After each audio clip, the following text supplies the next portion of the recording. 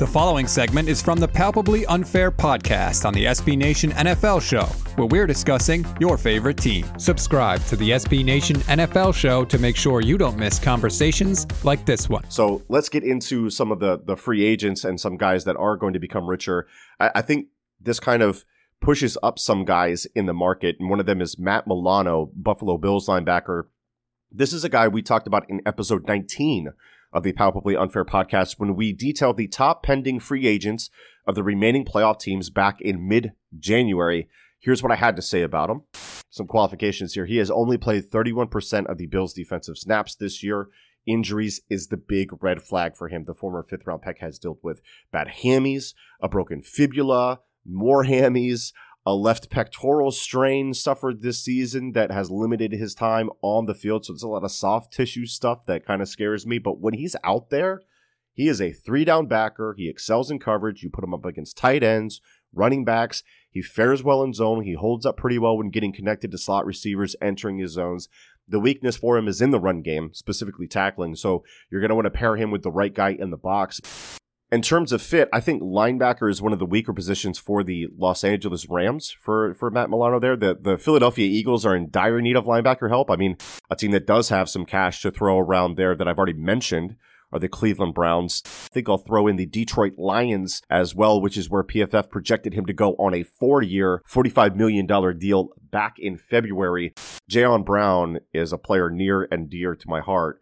The 26-year-old Titans linebacker was only recently, speaking of which, cleared medically after suffering an elbow injury that ended his season in 2020.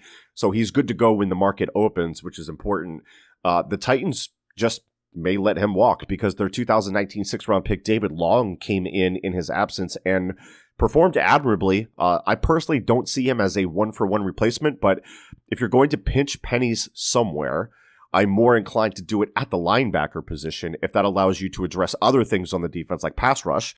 Spot Rack estimates that he could land in somewhere around the 11 mil per year range, and that's probably something like a 4-year deal. So, I mean, it does hurt, though, that you're able to find a gem like Brown in the 5th round back in 2017, and then you can't retain him for whatever reason. And make no mistake, that he is one of their best defensive players along with Kevin Byard and all that. He is in his prime.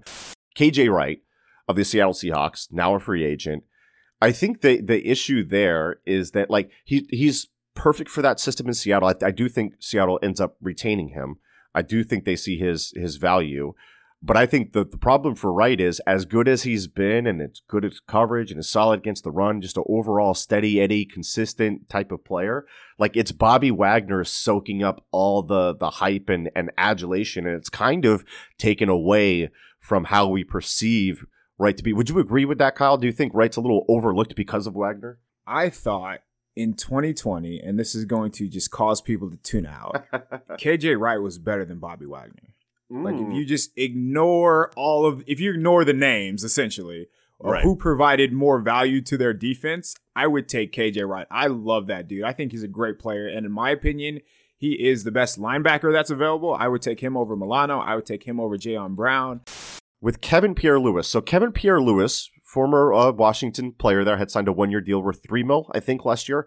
His career arc kind of reminds me of LJ Fort, the Ravens linebacker now. And I remember putting bodies through the table for LJ Fort to come to the Eagles when he wasn't retained by the Steelers after the 2018 season. Of course, the Eagles did bring him in, and the Eagles stink at recognizing linebacker talent. So they released him in the middle of the season.